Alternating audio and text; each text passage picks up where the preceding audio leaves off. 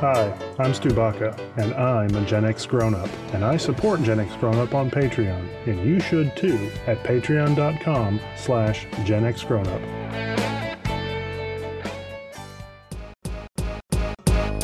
No life, no fun. Don't you know that you're a grown-up? Gen X Grown Up is a YouTube channel, website, and audio podcast you're listening to right now. All made for and by people who love exploring media, games, tech, and toys of yesterday and today through the eyes of Gen Xers who refuse to grow up. Your dinner cannot just be French fries. Basically, life sucks as a grown-up. Welcome back, Gen X Grown Up podcast listeners, to this backtrack edition of the Gen X Grown Up podcast. I am John. Joining me, as always, is George. Hey, how's it going, guys? And you know Mo is here. Hey, everybody. In this episode, today life screeches to a halt when your Wi-Fi goes down, but just 3 short decades ago, the internet was a brand new thing that we had no idea we even needed. In this episode, we're going to look back at the origins of the internet and how we experienced it in its early days as young Generation Xers. Well, on the topic of connectivity, our fourth listener email this episode comes from Scott. The subject line of Scott's email was "Internet killed the BBS star." Good title. I like that. That's good. That's a good one. Scott says, "Hey gang, it's great to hear you guys talk about something that was a very important part of my formative high school years, bulletin board systems. My family never got a computer until I was a freshman in high school in the early 90s, and that same year we had a 2400 baud modem. Not long after that, I found a list of local BBSs that I began frequenting. I learned that the majority of folks frequenting those boards were also in high school or college, and they had organized a weekly meetup and called themselves the Dead Hackers Society." Jeez, guess I know what movie was popular when they made that group. Yeah. Early 90s, right? He says, "I was invited to join their meetups as they were not exclusive and very welcoming to all. The first time I went to a meetup was mere days after I received my driver's license." I love how things align. Like, you remember in your life, like, that's when I got my driver's license, or that's when I was able to drink, or whatever. I turned 20, those kind of things. Yeah, so for him, this aligned, like going to BBS group and being able to drive. That's awesome. Anyway, he says, "I will say this. I don't keep in contact with anyone from my high school, but I've been in continual contact with many of the DHS people I met, the Dead Hacker Society. My current network of close friends has its roots in that little BBS group I joined. I'm extremely grateful to have met such fine people, and my life would be very different today, even career-wise, had it not been for logging into a BBS. Speaking of it shaping my career, my first job right out of high school was working as tech support for AOL, and one of those DHS people was my referral." Oh, wow. Right? Finally, he says, "I'm a little sad that my vast knowledge of modem string configurations and optimizations is essentially wasted and useless space in my brain. Thanks again for the work you guys put into making a great podcast, and I hope George is happy that this email does not contain anything saying he is wrong." I am happy. Yes. Thank you, Scott. Good. Yeah. What a great, and I didn't edit that email very much because I really like the story that Scott tells. No, that was great. When you connect things like that, the tech you enjoyed growing up, and especially those people continue to be present in his life. That's great. I mean, BBSs were like that. Is that early kind of Wild West days, and the people that you met were, they were like-minded people that had the same interests, because not just everybody was online at the time. You had to work at it a little bit. We really appreciate you, Scott, for writing in. If you would like your email featured here on the show, it's easy. Just hit us up at podcast@genxgrownup.com, and we will put you in the hopper. All right. So speaking of Scott's email and the early days of being online, I think it's time to jump in to talk about the origins of the internet. So George, Mo, if you guys are ready. Yes, do it. Absolutely. All right. Let's get into it. On your mark, get set. We're riding on the internet. Cyberspace set free. Hello, virtual reality.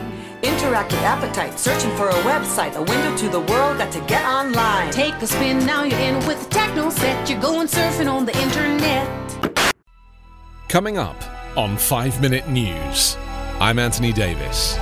You might think it's partisan because maybe it's critical of one side or the other, but it's not. It's just the truth. And I think that's also something that's kind of unusual for Americans listening to the radio or to podcasts, because the news landscape in the States has been so partisan for so many decades. So 5 Minute News is verified, truthful, independent, unbiased, and essential world news daily. On some of our previous Backtrack episodes, we have touched on some parts of early computing. I know we had an episode all about BBSs that Scott was referencing. We had an episode all about computer graphics. We had one about gaming. Yeah, early gaming. Yeah, but in this episode, I mean, and for all those things, the glue that started to hold that together ultimately was the internet. So we're focusing on the technology itself, the origin of the internet. I knew a little bit about the origins of the internet, but I did a little bit of extra digging in preparation so we didn't sound like total noobs on this episode. It was in the early 1960s. That was the first discussion of any kind of a global network. There's a series of MIT memos discussing a galactic network, which I love that name. I wish that was the name of the internet today. Interconnected computers with quick access to data and programs. So it was just an idea. I was like, hey, maybe we could do this. It made sense. And then late 60s, early 70s, we probably all heard of ARPANET, which was pretty much the predecessor of internet. It came out of, it was like the Department of Defense kind of ran ARPA, and then universities got involved. Yep. It first went online in 1969 and then rapidly expanded. It was actually declared operational and like functional in 1975. And then finally, in the 80s, ARPANET was expanded with the National Science Foundation, funded CSNet, the Computer Science Network. And all of that kind of culminates in 1990 when ARPANET was decommissioned. Partnerships with telecom and computer industries paved the way for a worldwide network that we now know today as the Internet. Bum, bum, bum. Dun, dun, dun. And so how do you get into talking about something that's so huge? Let's go back and talk about when it was so small. So probably for us, it really came about in the very early 90s, like 89, 90 was when what became the internet kind of first came online. And we were all in our, late teens, early 20s at that time. We were, I guess, George, you and I, we knew each other by then already in the early 90s. And Mo, you were in New York. You were a couple of years older than us.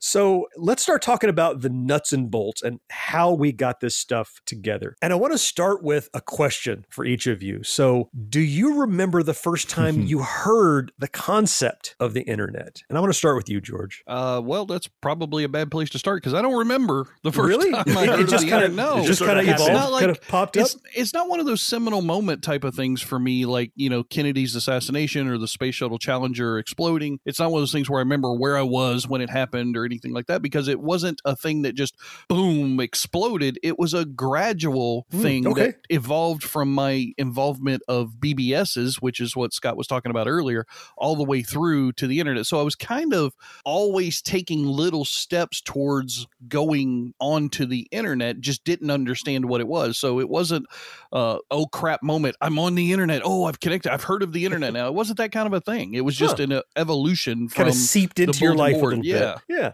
You know, I have a vivid memory of, I was attending Florida State University, and a friend of ours that George, you and I both knew in our Star Trek club, that we knew each other then, we were talking about unrelated things, and she had said to me, hey, have you tried the internet yet? And I'm like, what are you talking about? And she said, oh, well, you can get an address. And I'm like, well, I have an address. I live up the street here.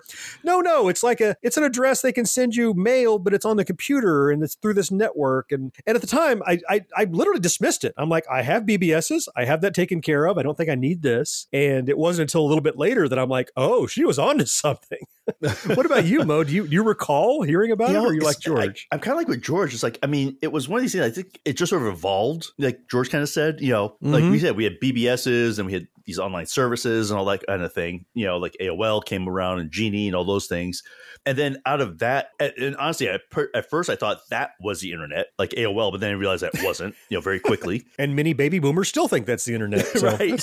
And then, but then, yeah, it was kind of over time that, you know, except the first thing was getting onto these third-party systems, right? That was the first time you kind of got onto the, I don't even call it the interweb, it's called the whatever. Well, they started as a service, you're right. And then I remember vividly when AOL said, AOL, now with the internet. Right. They tried to compartmentalize the internet as like a channel you could go to. Right. They didn't want you going to the internet. They wanted you to stay on AOL. Well, yeah. But then the internet quickly blew up because then you weren't beholden to anything, you know, to create your own website and all that stuff. So yeah, I think it was just more like an evolution, like George said. So I mean, before the internet age came around, unless you were on BBSs like we were, you probably didn't even have a modem. So people started to, you know, I remember people vividly going, oh, this computer has a modem. And they go, what's a modem? What does that mean? Yeah. Modulator, demodulator. That's right. Exactly right. Good one. And I always tell them that too. It means, because I sounded smarter, it means modulator, demodulator. Exactly. What does that mean? Hooks to your phone? That's the end of my knowledge.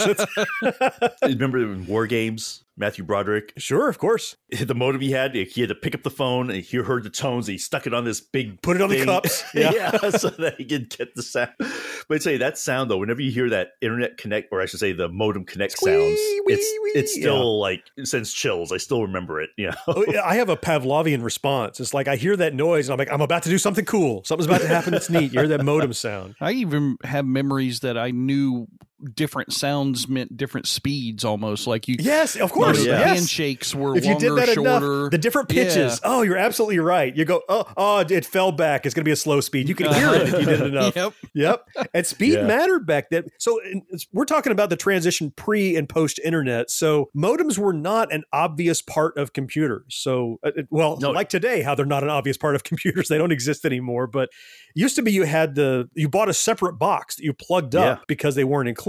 Oh, and then you would you would upgrade that. Like, I have a 300 baud. I have a 1200 baud. 9600. Ooh. Which literally means bits per second, which is you can type faster than 300 baud. Most people can, right.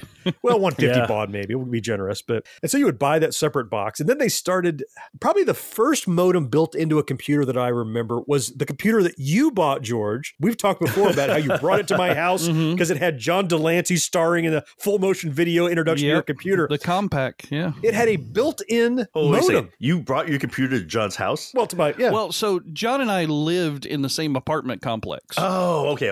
So we literally the only thing separating his apartment from mine was the pool in between. Right. I thought it was like one of those wow, that's the ultimate middle finger. I'm going to bring it to your house to show you how cool this is. Well, I mean, it kind of was too, but but it was mainly like it was almost like an event. Like we had a little party and several people came over. I think there was 10 or 15 people there that night, and it was like a setup of this computer party because that was still a very new and unique thing at that point. And so John and I were setting up the computer. People were milling around, having snacks and everything. It was a very odd situation. It was like a nerd palooza kind of a thing. The culmination of the whole thing, which I kind of knew from the outside of the box, but we had no really clue of what it was going to be, was that setup video that John talks about with John Delancey as Q, and he comes over there and we're all Star Trek people. So John Delancey, of course, we're fawning all over it. He's like, welcome to the future of the internet with your new computer and look what great things it can do. If you had never understood the allure of the unboxing video on YouTube, this was like a modern analog unboxing video. It's like, come over, we're going to open this new toy in front of you. Which it sounds like one of those days of did you hear the Johnson's got a TV set, It was very much like that, yeah. It was, yeah. Which was like a 200 megahertz or 233 or something, because I remember whatever it was, shortly thereafter, I got whatever the next 33 megahertz faster was. And, Yep. And sometimes because it was built in, people would upgrade their computer just to have a better ability to have a good experience on the internet in the early days. Oh, yeah. Well, computers weren't throwaway devices yet. That's true. So that's why they had to upgrade them. I mean, you bought a computer that was with you for a long time at that point. Yeah, I remember my first computer, though, that we actually connected to the internet and all that stuff. I had to upgrade the memory because the 64K or whatever it had on it was not nearly enough. I had to go up to 128 or something like that, because otherwise it would just bog down. It was just the thing would just not run. Yeah, it didn't have the resources capable to pull in multiple programs. 1,200 bits a second, whatever. It's crazy. Yep. And so in our next segment, we're going to talk about the things that we did use it for in the early days. That's coming up right after this break. Today, we're going to be showing our friends Andrew and Lisa the basics of the internet, and we thought you might want to come along. It'll be cool. Now here's a little background. When we installed internet access on our computer, I got the whole family involved. It's true. Everybody had their own tasks to do. It was a lot of work, but it was really worth it. Now that I've gotten on the internet, I'd rather be on my computer than doing just about anything. It's really cool. Hi, this is comedian and writer, and let's be honest, I do a lot of things. This is Dean Archipotis, the host of Whiskey Business, the podcast not so much about whiskey as it is one with whiskey. Yes, we drink and talk about whiskey, but we do so much more with so many interesting people. For example, we talk to comedians like Greg Warren. I don't want to brag, but let's just say I can walk into a Red Lobster and get whatever. I think the pause right there is probably more important than the word. Amazing athletes like boxing champion Buster Douglas. When a fighter's down and he's looking for his mouthpiece instead of trying to get up. That's when I knew it was over. Yeah, right? And yes, Bigfoot chasers. Do you believe in Bigfoot? And if so, does he really eat beef jerky? The Bigfoot thing is people have seen these, and I've seen a lot of compelling evidence about it. It's Whiskey Business with Dino Tripodis. Join us for what we call a good conversation with a good pour. You really can't ask for much more than that, can you, people? Check us out at whiskeybusinesspod.com, a proud member of the Evergreen Podcast Network. So now we are aware of the internet and we have the gear we need to get it done. And today, if you think of the internet, it's everywhere. It's ubiquitous. Everything's connected to the internet and they can all do different things. They're connecting to different services, but it wasn't like that. So the beginning of the internet that I remember, like circa 92, a web browser wasn't even an obvious thing that you had. You connected to the internet, but the web browser was the www, that World Wide Web people talk about. Before that, you just connected and you're on a network and you need individual programs to do different things. It wasn't like later, like you ran a WinSock client that allowed HTML browsers to even happen. Mm-hmm. But before we did any of that, WinSock really takes me back when I think about that. Yeah, I know. I was like, holy cow. An extra plugin, right? But there was a bunch of stuff that you could do on the internet short of having the World Wide Web. And the browsers came later, we'll get to in a second. So what kind of stuff did we use the internet for when we first got on the internet, when it was brand new? I mean, I think honestly, a lot of the stuff that we did on the internet at the beginning was, again, born out of those days of the BBSs. Some of the things that we used to use on BBSs just got translated to a larger world. For me, it was email. Yeah. Communicating with people on thing. BBSs was neat, but you had to go to a place in order to check your messages. It was like you had to dial into an answering machine almost. But with email over the internet, it came to you. And so people would send you messages. And when you would turn on your computer, connect it to the modem and connect that to the internet and then open up that program, it was just there. Right. And that was a completely different experience than having to do all the stuff that you had to go through on a BBS to get to your messages. That was the same for me. I remember I told you that the young lady told me about the internet and said you could get an address. And so the first thing I did was, okay, I'll try it when she talked me into it. And I got an address. And I'm like, and the first person I wrote to was her saying, look, I did it, right? I got on the line. And back then, I mean, spam wasn't a thing and you could check your email and it was empty. And you're like, oh, and then you did get an email. That's why the AOL guy going, you've got mail is so cool because it wasn't, you weren't automatically going to get mail like you are now. You have to filter it out. But that was definitely the first killer app that got me onto the internet. Yeah. I remember the early days when when most people, or say like the not as geeky people were using things like AOL, Genie, those things, right? Because it was very easy to entry into all this stuff. Yes. And I remember at first you could only email other AOL people. Well, yeah, it wasn't the internet. It wasn't the internet, right? It was just, and then they finally linked up to the internet so that you had an AOL address that now someone with Genie could email you. And but like you said, it wasn't like, it didn't take long though, unfortunately. But then it was like every time you got email, it was probably something you wanted to read. Whereas today it's like, oh my God, it's not even close. Well, the other one that I quickly got into was Usenet. Yeah. So Usenet were all these, I guess, what would you call it? Usenet is Reddit today, I think. Yeah, I think it's a good comparison. Like a global kind of chat room, sort of kind of like topics.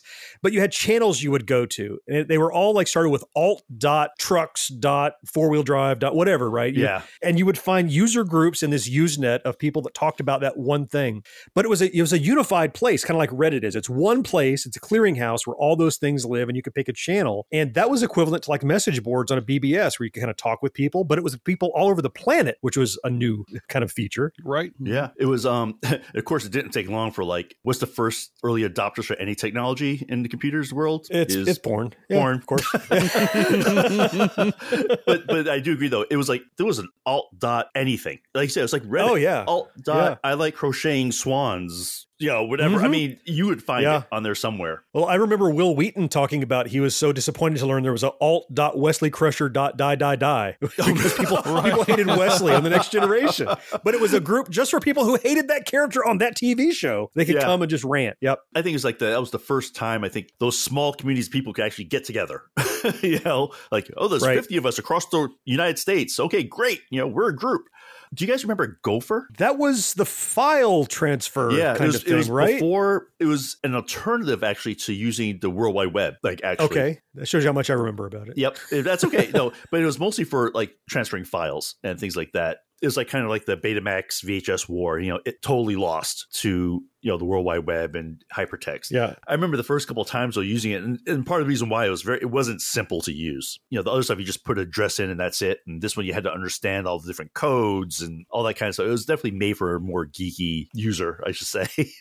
Well, we were all more geeky users back then because it wasn't everybody on the internet. It was only people who understood it enough to figure out what you had to do. And I know people worked really hard in technology to demystify it and go, it's simple. Remember that great 90s video of the family that's like, it's the internet, Tommy. Let's show you. We can check recipes and stuff. Yeah. It's weird that they were working so hard to make people want it. Whereas today, you don't have to convince anybody that they want or need the internet. It's instant. It's like utility. We have electricity, we have water, we have gas, we have broadband. And those are the things you got to have, No, it's funny. I just did a quick look at some statistics. And so back in the early days, like say 95, the percentage of the people who used the internet was 14 in the United 14%, States. yeah. Whereas today, it's like over 90. It's like 94, 95%. Yeah, that rings crazy. Yep. Well, and the first question you ask is, what the hell are the other 5% doing with their day? Yeah. Right? I mean, seriously, yeah. Right. Well, they're all they're writing a manifesto, living in the woods somewhere in the middle of Michigan. Yeah, they're online, but they still use BBSs and stuff, Good for them. Good for them. So you guys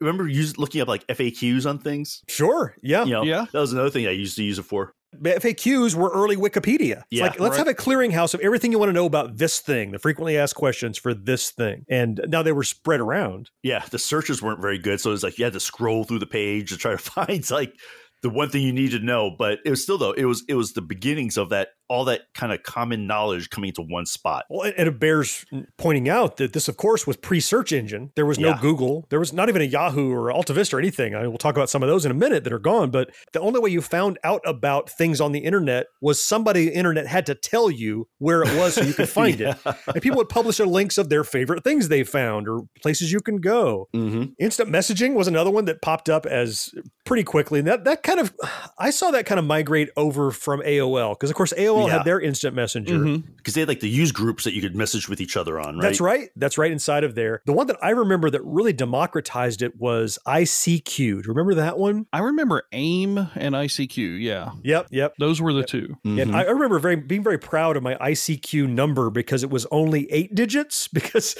when it got popular, it rolled over to 9 digits because they generated more user IDs. But I had an early number, which I guess in the first million or whatever, that's not that impressive. But I think instant messaging too was the first real internet thing next to email. Email was the first real internet thing for me. But then the very next thing that I would say was internet was instant messaging. Because a lot of the other stuff, it was so similar to what you did on BBSs that it felt the exact same. Yeah. Good point. That's a great email point. And instant messaging were the first two things that were, I'm not saying they were completely unique, but they were a huge step or an evolution in the process that we had before. It was really a thing you couldn't do quite in that way on a BBS because BBSs were relegated to how many people could connect simultaneously. Whereas the internet, everyone's connected simultaneously. Right. And that was early texting. I remember I would get up in the morning and launch my instant messenger on my computer and leave it open all day because I want to be able to hear from somebody. I'll hear a little ding in a corner and run to my computer and see before you could put it in your pocket.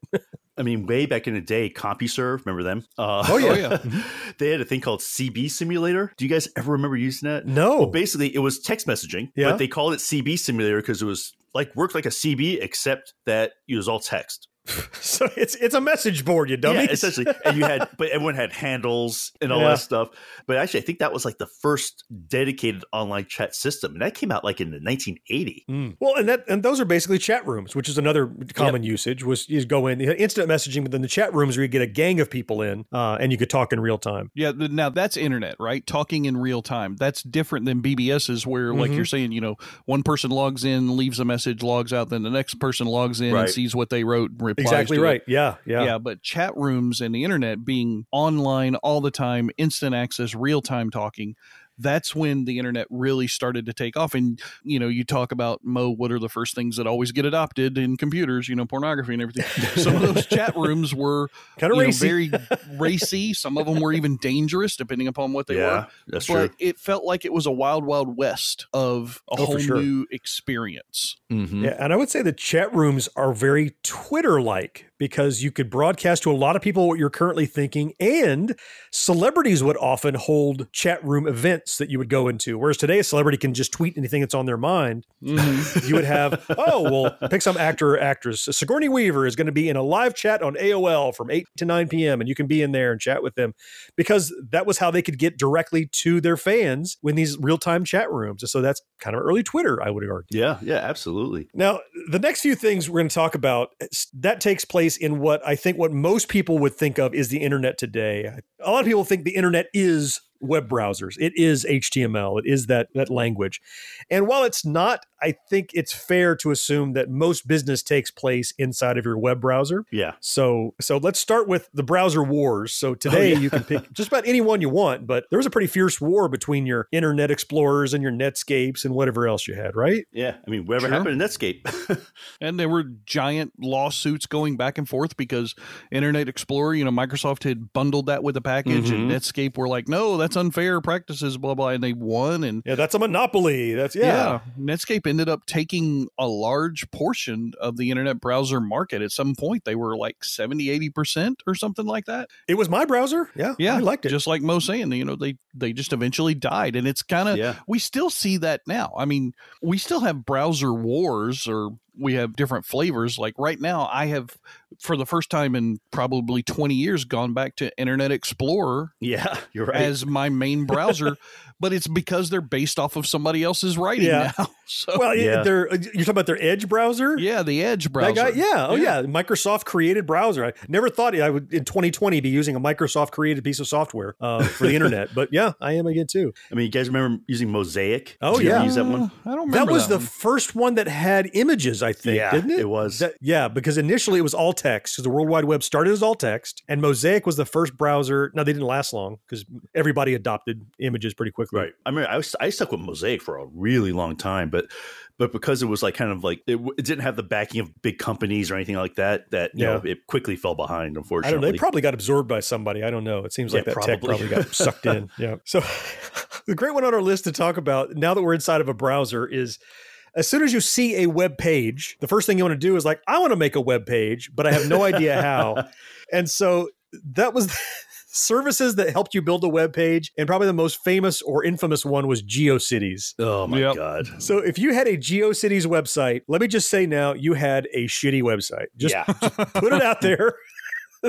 So I don't think I ever logged into GeoCities, but knew a lot of people that did. And as I understood it, it was essentially like drag and drop. You could put anything you wanted anywhere, and it would try to build your page for you. Oh yeah, I think it was the first attempt at that. Yeah, but like you said, the sites they built were just god awful. And the other thing is that it just flooded the market. I mean, I guess in some ways it was good because it really flooded like people creating sites for everything, right? Because it made it easy for just about anybody for a few bucks to create a website. And it was more than creating the page for you. It gave you a place for the page to live. You didn't have to go and purchase a domain. You didn't have to go and get hosting or anything like that. You just said, yep, that's your site. And you can start making whatever here's our selection of 8 million animated GIFs. Put them all on there. Go ahead. Yeah. That's what everybody does anyway. It was kind of crazy. I'll never forget all the different animated backgrounds and the little icons. It would, and that was the thing too. You had to wait for those things to load. So that's part of that early internet experience was just the wait. It wasn't instantaneous, right? It took a while. The scourge of GeoCities sites, the automatic playing MIDI music files that you couldn't stop. I can't mute it. I got to turn the speaker down because literally they were in the background. You couldn't stop them playing. Everybody thought that was a good idea. You know what other thing I remember from those browser and those early web pages and everything that was super interesting then, but now nobody gives a crap about it, were counters. Remember the Oh, visits? yeah. How many visitors? How many visitors? And you would watch that thing tick up in real time. You're like, somebody's holy been crap, there. 400 people have logged into the same thing I have. I remember that one of the browser features that I was not use at all today that I used a lot was turn off downloading images. Oh, yeah. Yeah, to speed things up. Because it would speed things up that you could then if it was interesting, I'm like, okay, now I'll download the image for this site. But yeah, because back then it was like it tripled the time. Well, and originally they didn't cache the images on your system. Nope. You had to download them every time. Yeah. Every time. Yeah, that's right. Well, there's no place to put it on my computer. My hard drive is only 2 megs. Okay. So that's true. I just upgraded 128K, so I really don't have that much space. Do you guys remember all the people blogging back then? Like that was a big thing. Everyone's blog. Everyone had to have a blog. Go read my blog. Yeah, that was a little bit later on for me that I picked up on blogs, not right away. The first blog, and I'm not going to call it a blog because it was more of a vlog, a video log, but it was GennyCam. That was the first one that really and that was pretty deep into the me. life of blogging. Yeah. Yeah. So I didn't get into the blogging per se, but when GennyCam first came out, that was fascinating to just know that somebody had a camera or two turned on in their life all the time. All the time. Yeah, I would just log into that website and just watch. And it wasn't a live stream 1080p experience like you're having now. It was like literally like, it was a little square. Here's an image, and 3 seconds later, there's a new image. And 3 seconds later, there's a new image. It was just snaps and photographs, really. But because you couldn't stream video, you didn't have the bandwidth to do that. So you just got, when could you get an update for this picture? Yeah. Blogging was basically, I mean, it's not gone or anything today, but no, it really wasn't a thing in BBS days. It wasn't until everybody could easily get to everywhere that somebody decided that a public diary is what I really need. And people would start their daily thoughts. Everyone to see it. Is it kind of Instagram now, maybe? You know, it's like, here's a picture of what I had for lunch. Here's what I'm currently thinking. Kind of Twitter and Instagram, I guess. But it was a bit more long format, I guess. And the was, people who yeah. did them generally, like they didn't do it like constantly through the day. Like at the end of the day, they would do their blog, right? And yeah. You know, it was kind of like a summary of here's what happened today, here's what happened today. And some of them were interesting, I think, but 99.9999% of them were just stupid. Yeah. Well, it's like podcast today. Listen to my podcast. Well, it's like, all right, go read my blog. I'm like, yeah. I said, I think it just evolved. Yeah, it's probably the same stuff. I remember one of the early things that you could do, which thrilled me, of course, was that you could download movie previews. But the thing was, it took like 2 hours to download a single preview. You could have gone and watched the movie by the time you got the preview. And they would offer some different qualities. They're like, and then estimate. Here's this one. This one's in 480p. This should only take about 2 hours to download. Yeah. Here's one that should only take about 6 hours, right? To watch a trailer. And then you'd be really good. It's like when it got down to like, you know, you had like the higher speed modems. It's like, this will take 8 minutes. Like 8 minutes? Oh my God. Why would you ever need anything faster than 8 minutes? You know? Yeah. That's going back to your GennyCam. That's like the flip of that. It's like, well, I can see a postage stamp. It was really just, it was, you're interested in the movie, but it was, now that I have a multimedia PC, which was a thing, which basically meant it could play video and play CDs, right? Yeah. Then it had a video card fast enough to actually change pictures fast enough to watch this, what probably was 10 frames per second video, even then, but it looked like it was moving. It was like a miracle. Yeah, the fact that it was moving. I want to do another quick roundtable here before we get out of this segment. So we've talked about how we remember first using it and that kind of thing.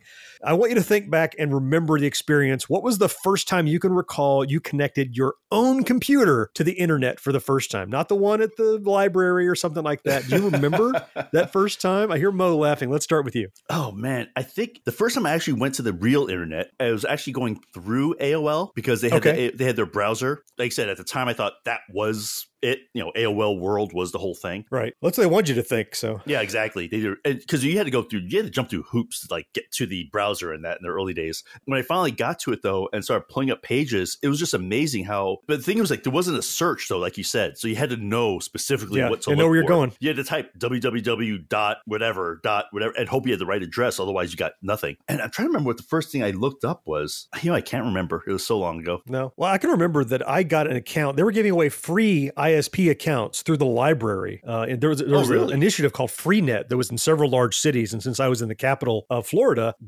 they had a Freenet that you could sign up for at the library. And I went to my house immediately and I took my modem I used for BBSs and I dialed the number. But I remember the first time I logged on, I was completely and utterly underwhelmed because there was nothing to see. There was nothing there.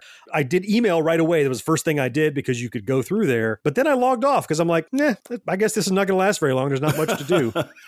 I was pretty wrong. Yeah. What about you, George? Do you remember first getting on? I don't know that I remember first getting on. The first experience I have with a browser that I have a memory of, at least, was with the Amiga 500 and just being able to use the mouse in the browser. That I remember specifically because that was not an always thing. Originally, it was all keyboard. Versus just typing, which is what you had always done, right? I hadn't thought of that. Yeah, and it was all text. Mm-hmm. And so that Amiga 500 was the first browser that I had that was graphical. And I didn't have that before that. And having that experience was really breathtaking because back then, if you downloaded something from a BBS as far as an image, it was scan line by scan line by scan line, and you had to wait for the whole image to download. But this was like you clicked a link, a little hypertext link, and boom, you were seeing images. And I was like, holy hell, this is incredible. How is it? How does the computer on the other side of this connection know where I'm pointing my mouse at on my screen and clicking? How does it know that? Yeah, that's not obvious like it is today. I hadn't thought of that. That's cool. Well, you had a better first experience than I did because I just said, I guess it's just email. It's over. That's all. You know what? They actually did some research. I looked up what the very first website ever created was. Oh, like ARPANET or something? CERN. CERN. Okay. Yeah. It was a website describing the World Wide Web. So there you go. I guess it's fitting. That's what we needed. It was the homepage of all homepages. Yep. Well, my first experience was clearly mistaken. The internet was not a flash in the pan and just email, but a lot of things came and went, and we're going to talk about some of those that didn't quite stand the test of time right after this. So that means we could visit most any museum in the world without even leaving home? Not just museums. You can go anywhere on the net and access resources from around the corner or to the most remote regions of the world. Now that's amazing. So where else can we go? Want to write a letter to President Clinton? Would he answer us? I bet he would. Let's tell him how much we love the internet and that he should try to get more computers for our schools. A lot can happen in 7 minutes, and luckily, that's how long it takes me to tell a story. My name is Aaron Califato, and I'm the creator of 7-Minute Stories. I'm proud to partner with Evergreen Podcasts, and I'd like to invite you to join me on this journey. I'm going to take you on some crazy roller coaster rides using my unique extemporaneous storytelling style, and together, we're going to try to make sense of the world, all through the art of storytelling, and all in approximately 7 minutes. So we were talking about things like GeoCities and some other ones that are like gone, right? Right. Everybody was on before and then they vanished. And there were so many things that we thought would be here forever.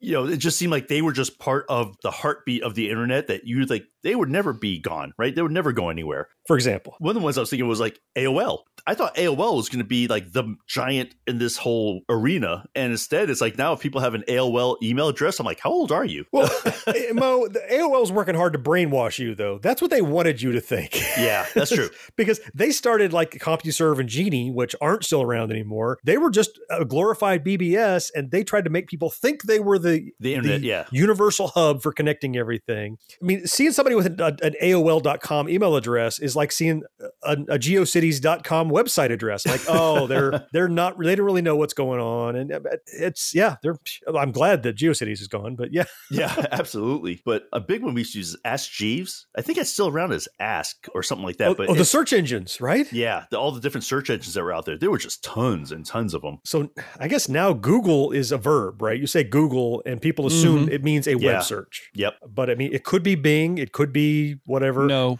it can't be. No, it can't be Bing. It can't be Ask Jeeves. It can't be Bing. It can't be Yahoo. Yahoo. Or whatever the hell those commercials used to be. Yeah. Good Lord. Remember Dogpile? That was another one that was cool. Yeah. Those search engines pretty much gave way. I mean, Yahoo's still around. You said Ask Jeeves is around as Ask, but search engine can't be their number one business because I think Google's got a lock on that pretty well. Yeah. And Google has a lock on it because they did something that the other ones didn't. The other ones tried to have a marketing strategy first and search second. Google started off as search first. Like they wanted to be the best way to find things on the Mhm. internet. You're right. And then marketing came later. And I think that's what propelled them to the mythic level that they are now. Yeah, where everyone's fighting to get to the top of the search results on Google. That's right. Like, yeah. You know, like you think about it, Ask Jeeves was a butler guy. Oh, he's cool because he's a butler. He'll go fetch you things. And Yahoo had that creepy little commercial, Yahoo, or whatever the hell those things were. Google's just a weird word. There was no substance behind them, though, because they really weren't that good. Most of them didn't find stuff that you really wanted to find. They were just curated lists that they had found themselves and said, That's when the somebody point. types in dog, I'm going to give them these 15 pages. And I think that's the secret sauce that Google did, because Yeah. rather than being manually curated, they started with bots, just searching, scrubbing the web, looking for Yeah. everything they can find and indexing it based on an algorithm. Right. And that's what started to make them look at the critical mass of, well, you've got damn near everything. Why would I go anywhere else? And yeah. Do you guys remember when Napster came around? Oh, hold on. We got to let George talk about the public domain now. So Okay, yeah, that's true. That's true. I'm sorry. Didn't mean to step on your toes there, George. there's you go a for whole it. suite of software that was around, LimeWire and Napster and stuff. George, tell us about the early days of the public domain. About the early days of theft. Because me and John know nothing about this. Yeah, No. of course not. No, I mean, you're right, though, Bo. Napster is really the epitome of what we think of when we think of LimeWire and torrenting and everything. Napster is kind of the poster child for what started it, right? It's so much of a poster child that it was even heavily focused on in that movie, The Social Network, which was, supposed to be all about Facebook. But then they had this whole Justin Timberlake angle that was all about Napster and how he defeated the music industry and blah, blah, blah. Essentially, you know, that guy can say whatever he wants to about what he thought he was trying to do. He was just trying to steal music. That's all there was to it. He was trying to help people steal music to each other because he didn't want to pay for it because he was a broke ass college or high school kid, however old he was. And I bought into a lot of that stuff myself because at the time I was broke too. And it's not that I didn't want to support certain artists. Like I remember buying my Genesis CD because I love Genesis and Phil Collins and everything. But every now and then, you know, you just want a damn song and you don't want to have to pay for it, especially going down to Tower Records or Turtles or whatever else you had in your area. The Wiz. You wanted it instantly. You wanted it right then. And you wanted it in a format that you could use on your computer because that was the other part of it.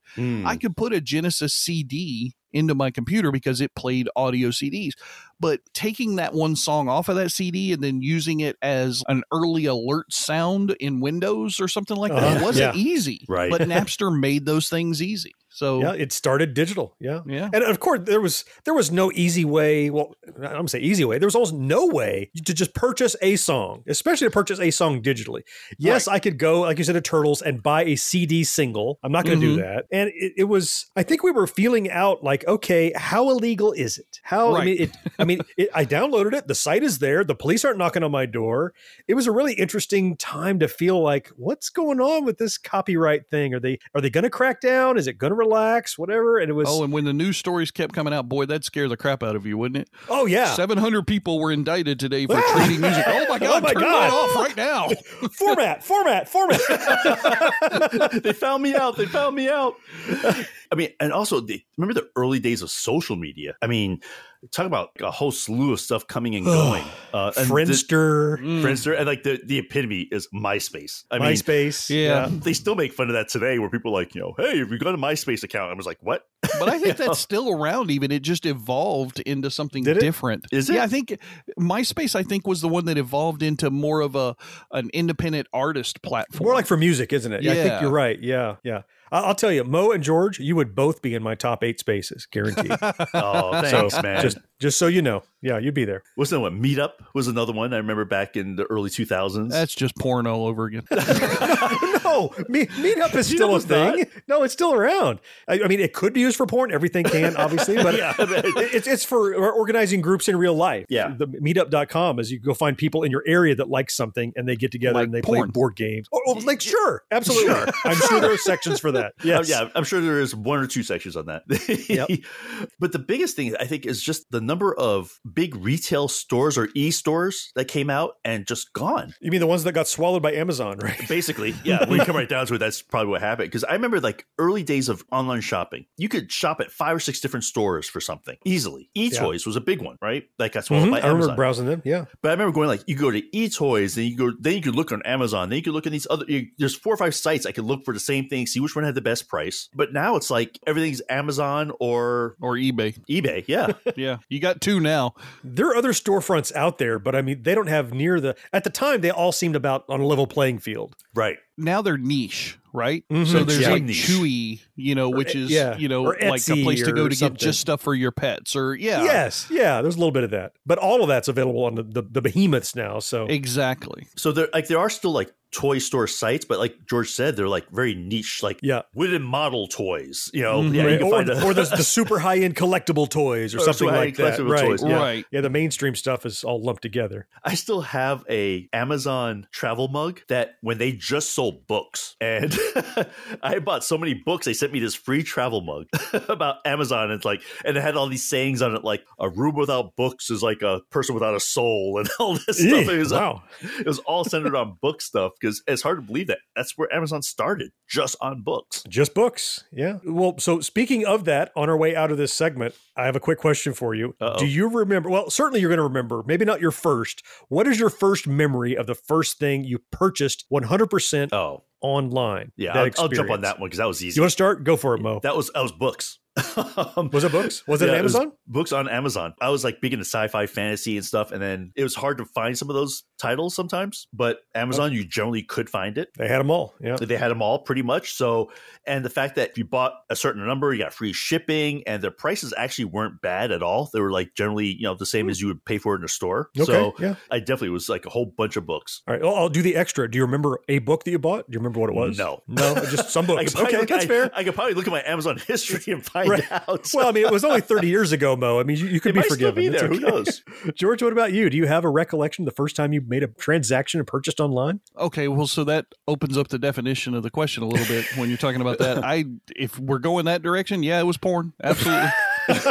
Okay. I'm sure. Let's try another question and see if it's a similar answer. Do you remember the first thing you purchased where a physical item was delivered to your house?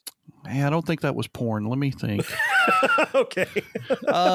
It was probably a book, I'm sure. Yeah. I mean, those were things, because the whole worry about purchasing stuff online back then was, I can't touch it. I can't see it. I can't, like I would never buy clothes online. Yeah. Even today, I'm skeptical about buying clothes online, even though, I know people, that's the whole business model is, we'll ship your clothes and you send back what you don't want. Sure. But you couldn't be sure of the quality, but books were books. And so if I could find it online and it was slightly cheaper than it was at Babbage's or it was the exact same thing. Walden Books or whatever the hell the bookstore was in the mall at that time, then yeah, it was probably a book about porn. But I think my first one was probably a music CD. And it wasn't from like a big retailer like an Amazon or anything like that early on. It was like a fan club kind of group that had I forget the name of it. It might have been like Rhino. Isn't that I think it's a publisher that does like limited run or hard to find CDs or reprints.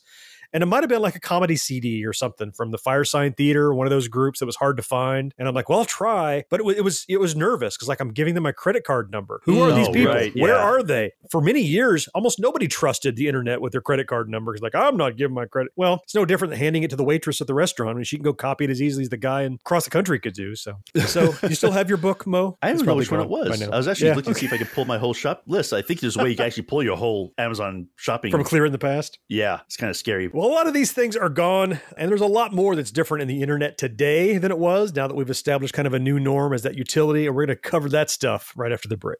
Then I open my browser to a choice of search engines that look up menus of almost anything I can think of, whether it's my project on Egypt or Andrew playing games. It sounds complicated, but really it all happens behind the scenes, so it's easy for you.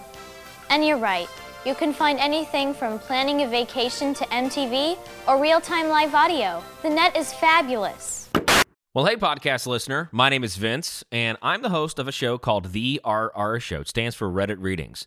We're going to sit down twice a week, and I'm going to bring you the most entertaining stories from all of the best subreddits that exist online. Things like malicious compliance, petty revenge, hey, lady, I don't work here.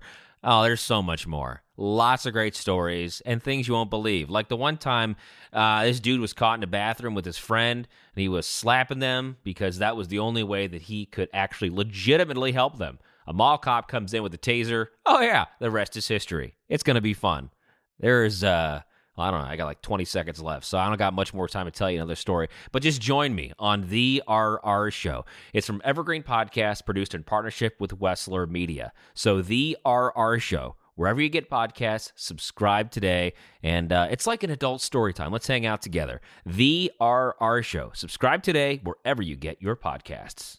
And we've been talking a lot about how the internet evolved, what it was like in the past, what our experiences were. Mm-hmm. But what we haven't talked about yet is how that is different from modern day internet usage. I mean, now the internet, John, you mentioned earlier, the galactic network, right? Yeah. That's really what it is now. I love that. Yes. I mean, we have internet connections to people who fly in space on the space stations. We have had people, in the space shuttles even. I mean, we have a galactic network. We have stuff out in space. So it's completely evolved into this whole new thing, and it's going to evolve into something new later on. It's always going to keep changing. So what do you guys remember, and how is it different from what we have today? Boy, I tell you, one thing that I remember very vividly from, again, the early 90s when it was, well, maybe mid 90s when it was really catching on, was today, if there is any product you purchased, any company you work with, I bought a Rubik's Cube. Well, I bet you if I go to Rubik's.com, that's a site. Well, I bought a table from this store. Well, guaranteed they have a website. But that wasn't always the case. And I remember every once in a while you would see a commercial on TV, and the very last thing on the commercial would be like, so you can trust Land O'Lakes butter. And at the bottom they would go, LandO'Lakes.com. They were putting that pretty prominently. I was keyed into that. Every time I'd see a commercial, I would watch at the end of a commercial, if they had a website, like, Sony.com has a website now. Or, oh, look, Planters Peanuts has a website now. It was new that major companies got domains and websites, whereas now it's ubiquitous. Everybody, if you exist, you have a site. Well, and two, back then it was all .com, and the first time you heard like .net or like, .edu, you're like, what the hell does that mean? Yeah. What are you talking about? .com? Does that come That's after not the internet? Well, and because it's everywhere, of course, speed has stopped being an issue. I mean, it's still an issue, but it's it's a different issue, right? Before it was, oh my God, I can't imagine that this thing is in 8 minutes. Now it's like, what the hell? This is taking 30 seconds. Damn it. Yeah, forget this. Is it blistering fast or only blazing fast? Because I don't need to bother with blazing fast. I need it's kind of like thinking about the early days of computers, and now it's like back in the early days, we talk about the console wars, right? When the programmers who had a program for like the 2600 had such a limited resources that they had to be super efficient with everything, right? And it was way early days of the internet too, right? They had to make the images small enough that they download optimized and progressive load. And where today it's like, I think that you get lazy, right? They get, I thought a 3 gig image out there. I don't care. Yeah, who cares? That's fine. People will download fast. So I think some of that skill, I guess, needed, which is a good and bad thing, to build a website is not there. Well, on one side, you can throw the kitchen sink at it and put everything up there. On the B side, it's not curated. You don't think about what you put up there because everything can go up there because it's so easy to get to. Yeah, when I think about it every time is when I have to send a damn email and I have to worry about bandwidth, like how many megs. Why can't I send a terabyte through the freaking email? Why is there a limit? It pisses me off every time. Like when I log into my web thing and it says your limit is 13 gigabytes. Whatever. Like, fuck, limit? Why do I have a limit? What the hell? These days? Yeah, storage is cheap. Right. They're like, here's another $1. Give me 5 more terabytes. Shut up. Exactly. George, we kind of brought up the whole online shopping and how like it was like you didn't want to buy clothes online back in the day, right? And all those things. Well, today, I mean, that's like common. Yeah. And I think a lot of it had to do with like a lot of these online sites like, hey, if you don't like it, free shipping back and free returns and all that stuff. Because they were trying to knock down that wall that was that barrier of entry that you said, George. Like, I don't really trust it. And I think people feel more comfortable with it in general. And oh, by the way, I found the first thing I ever ordered online. mine. Oh, did you find it? What is it? Yes, it was okay. Programming Windows 95. Perfect. Yep. I thought you were going to say porn. No, Amazon didn't sell porn back then. That was the second thing he ordered. Right. That's a very Mo book to order. Very good. It was on June 14th, 1997. Wow. I love it. That's fantastic. I can't be the only one either. Like, what a paradigm shift. It used to be you go to the store to buy something, and once you know it's okay, you're like, okay, maybe I'll look online for a cheaper price. But now I use the stores as a showcase to see what I want to buy, and then I go online and get it because I can get it faster. I can get points for it. I get free shipping. I get instant returns. It's probably cheaper. There's no tax. I might boost everything other than like commodities, like I need a new pair of socks or I need some more milk. But anything that's is a tangible piece of technology or just a commodity that you would use, and I go online to get it now, and that's totally opposite. I pretty much do that first now. I don't go to the stores or anything. And I think for me, the thing that changed that the most was Amazon Prime. Yeah. When Amazon Prime You're absolutely right. was, when I got onto that and I was like, I don't have to bundle a bunch of orders to get free shipping. Yeah. I don't have to wait 6 months for the thing to come in. Now it's like, it'll be here tomorrow or the next day. And now I've gotten so spoiled by that if something doesn't get here in 2 days, where the fuck is my item? Yeah. Listen, I ordered that $2 adapter and you said it'd be here tomorrow. You're right. Because when Prime came around, it was like, oh, I need toothpaste. Mm-hmm. I was just, I didn't care. It'll be here soon enough. Yeah. I mean, you said, I'm getting low on toothpaste. It'll be here within 2 days. Great. Although, like I said, we talked about this earlier in some other podcasts where it's like certain things like bookstores. I used to love just browsing bookstores, just going to a bookstore and just seeing what's out there. Mm-hmm. Right. Now, when I do it, though, I look at the title. I'm like, oh, that looks like an interesting book. And I have my phone out and I'm looking up the price. Yeah. Oh, I get on Amazon cheaper, and for sure. I get a digital copy. So, yeah, things definitely have changed. Well, for another shift, I mean, George, going back to, you mentioned that GennyCam and the little postage stamp pieces of video that you could see every once in a while. Look at what broadband has done for distribution of video content. Oh, geez. I mean, It's first crazy. the democratization of it. So you have like your YouTube and stuff like I was that. going to say, anybody can put it's stuff the very out. reason for our existence on this podcast is YouTube. Video on the internet is possible.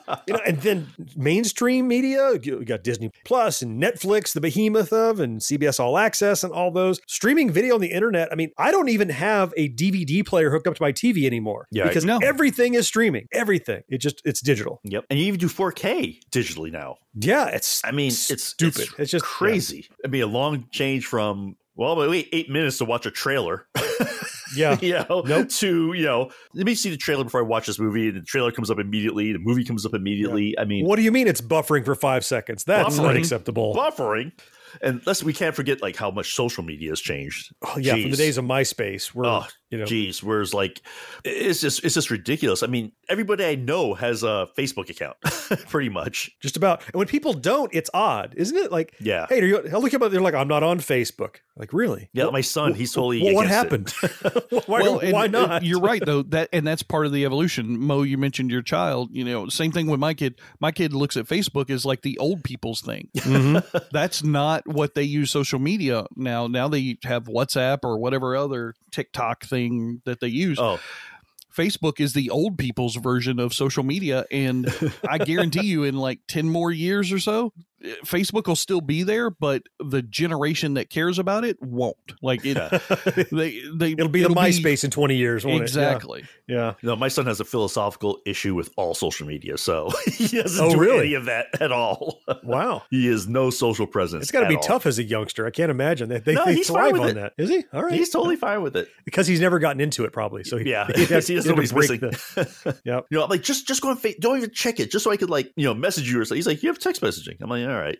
Yeah, good point. And the other thing is just like because we have faster download speeds and because the technology changes like HTML5 and all the new protocols and stuff that are out there, the websites themselves have become almost like showcases. They become so intricate and they have video and playing automatically and they have audio. Well, and it's more than a website. I mean, the sites do something. Right. You know, you used to, for a long time, web pages or websites were, it was just like a digital brochure. Here's who we are. Here's our phone number. Come look us up. And now they weren't terribly interactive. Now, yeah, if they're not interactive, exactly. you're not watching them. Yeah, what do you mean I can't upload my picture from my account, my thumbnail, my avatar? You know, each little website becomes a little social hub where they want your information and they'll be able to message you. Yeah. I don't. Have you guys got into the cryptocurrency world at all? I never have, but I know it's like big. Yeah, I barely understand it. It's Me too. Decentralized, anonymous currency that's attached to Kanye West or something. I don't know. People putting out their own. You have to like. It's not based on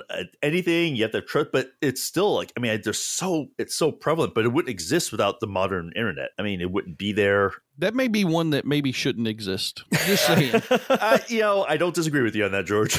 I don't know enough about it to have an opinion. It's not anything different than what happened after Nixon took us off the gold standard, right? Before that, money actually had something behind it that meant something. There was a physical representation. Exactly. That was the point I was going to. Right. Cryptocurrency, even and the dollar bill, truthfully, doesn't have anything behind it that gives it any value other than our government, I guess. Maybe we all just agree that it's worth something. Yeah. Right. It's the faith in the United States currency. I mean, that's all it is. It's like we accept the currency because we have confidence that we can turn around and someone else will accept it. That's the only value that it has. That's kind of weird. Cryptocurrency is like that too. You know, the other thing I want to say is how it's different today is the internet. I can't think of a single aspect of my life that the internet is not some part of. That's true, and both good and bad, I think. Yeah. Yeah. You know, work, all my work stuff is through the internet. Everything's on the cloud. Everything's working online. remotely right now during COVID. Exactly. If it wasn't for the internet, most of us would be broke as hell right now. Good point. Because we couldn't work. Yeah. Or sick. Broke or sick. Or both. Yeah. Absolutely. Well, I saw somebody say, they mentioned, can you imagine, we're spoiled because we live in the current time and we have the internet the way we have it. Can you imagine this pandemic taking place in 2020, taking place in 1990? And, maybe you have a Nokia flip phone or a box phone. I mean, there's not really a centralized any way to communicate. You would be isolated. You would be going stark raving mad. Watching CNN. There are people alive right now who went through the 1918 plague. So I don't know if they have any memory of it, obviously, or anything, but they went through a time when not only was there no internet, there was just no communication whatsoever. There was no newspaper TV. Was it, right? There was no not even a phone, right? Yeah. I imagine that would be quite a bit scarier of a situation, although I think the internet provides its own scary aspects to this, right? Because of all the misinformation out there and people putting out these weird, crazy conspiracy theories. Because when you put something in writing, whether it be on your screen or on a piece of paper, it feels more legitimate. It feels real. Absolutely. Yeah. And I think that's what's different about the internet when it first started to now. When the internet first started, you didn't necessarily believe everything. You were trepidatious about it. It was like, well, this is new. I don't know if I really trust this thing. Now it's on Wikipedia. Okay. Fact. It must be right. Yeah. I think it also has to do with like the effort. Think back, in order to publish a newspaper, right? It took a lot of effort. So you had some faith that they took some. Well, and there were some precautions. checks and balances, and there was an editor where now you can go and post a blog or post a YouTube video or anything. I could go on Facebook and say anything. And I can say right now that there is no such thing as gravity and explain why I believe it. And there's going to be a dozen people that go, oh, he might be onto something because it's on the internet. I knew this earth was flat.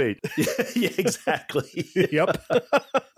First, we need to get an ISP, or Internet Service Provider. It connects you to the net through high-speed lines. Then, I download or install a browser that allows me to view all information on the net in my computer. Then I open my browser to a choice of search engines that look up menus of almost anything I can think of, whether it's my project on Egypt or Andrew playing games. It sounds complicated, but really it all happens behind the scenes, so it's easy for you. If there was anything in this show you'd like to learn more about, the show notes which accompany each episode are full of links to click and explore. Catch up on past episodes and get pinged every time a new one's released by subscribing wherever you listen to podcasts. And iTunes reviews help more than you know, so if you haven't yet, please rate and review us in the iTunes app. And if you have a friend who isn't yet listening, why not? Tell them about us, they'll thank you later. You're our fourth listener, and we'd love to read your emails right here on the show, so hit us up at podcast@genxgrownup.com. And finally, Gen X Grown Up is more than just this podcast. Our YouTube channel has hundreds of videos ready for you to enjoy, plus you can find our entire body of work on genxgrownup.com. Well, it is time to log off of this episode of The Backtrack, talking all about the origins of the internet. So grateful that you joined us. George, Mo, had a great time reminiscing with you. Before we leave, though, I'd like to take just a second to express our gratitude for our amazing patrons who support us financially over at patreon.com. These are folks that give a few bucks every month to support the work that we do here on the podcast, over on YouTube and on the website. And I am so grateful. I would like to thank each and every one of you individually. Thank you so much. T2, Levi, Travis, Dan, Chad, Blaster, Stash It, Chad, Subaka, Jason, Lee, Matt, Steven, Sean, Dana, Shelby, Ben, Greg Z, Arlam, Agile, Jonathan H, Greg L, David, Stu Monkey, Thomas, Marcus, Adam, Davis, Slomo, Mike C, Mark, and Tony. Oh, I made it all the way through. You're going to have to stop saying, I'm going to take a second. Yeah, it takes a little more than a second, doesn't it? It takes more than a second now. We're so grateful for your support and for believing in us. It really keeps fuel in the tank, makes us want to keep doing what we do. If you would like to support the things that we do and join this roster of amazing folks, Mo, would you please tell the Fine Fourth listeners how they can get that done? Oh, absolutely. All you gotta do is go to genxgrownup.com/Patreon. It'll take you right to the Patreon website, and there you get to pick what level you want to support us at. The more you give, we have swag, we have behind the scenes videos and audio and so much stuff, extra content that we give these people who give a few bucks or whatever they can every month, just to show that how much they support what we do. And it really just helps us know why we do what we do and keeps us going. And all that bonus content is on the internet, so you know it's true. It's absolutely factual. It's all true. That is going to wrap it up for this Backtrack. We'll be back in 2 weeks with another one, but next week with a regular edition of our show. Until then, I am John. Mo, thank you so much for being here. Oh, man, always fun. George, you know I appreciate you. Yes, sir. And fourth listener, it's you we all appreciate most of all, and we'll talk to you next time. Bye-bye. See you guys. Take care, everybody. No life, no fun. Don't you know that you're a grown-up? Gen X Grown Up is a member of the Evergreen Podcast family. Learn more at evergreenpodcasts.com. While she shows till sunrise. Unacceptable for grown-ups. Your dinner cannot just be french fries. Basically, life sucks as a grown-up. Joining me as always is George. Hey, how's it going, guys? And George is here. George is here too. Apparently. Are you? Fuck you, Mo. You're gone. One more time. Let's do that again rather than try to jump in the middle. I'm Ken Harbaugh, host of Warriors in Their Own Words, a podcast that presents the unvarnished, unsanitized truth of what we have asked of those who defend this nation. As a country, we need these stories more than ever. Stories from Americans who have borne the battle, including 30-year-old remastered interviews with veterans from World War I recounting their time in the trenches of Europe, and with veterans from World War II, Korea, Vietnam, and from our most recent conflicts in Iraq, Afghanistan, and other battlefields Americans may never have heard of. Hear their stories by listening to Warriors in Their Own Words wherever you find podcasts.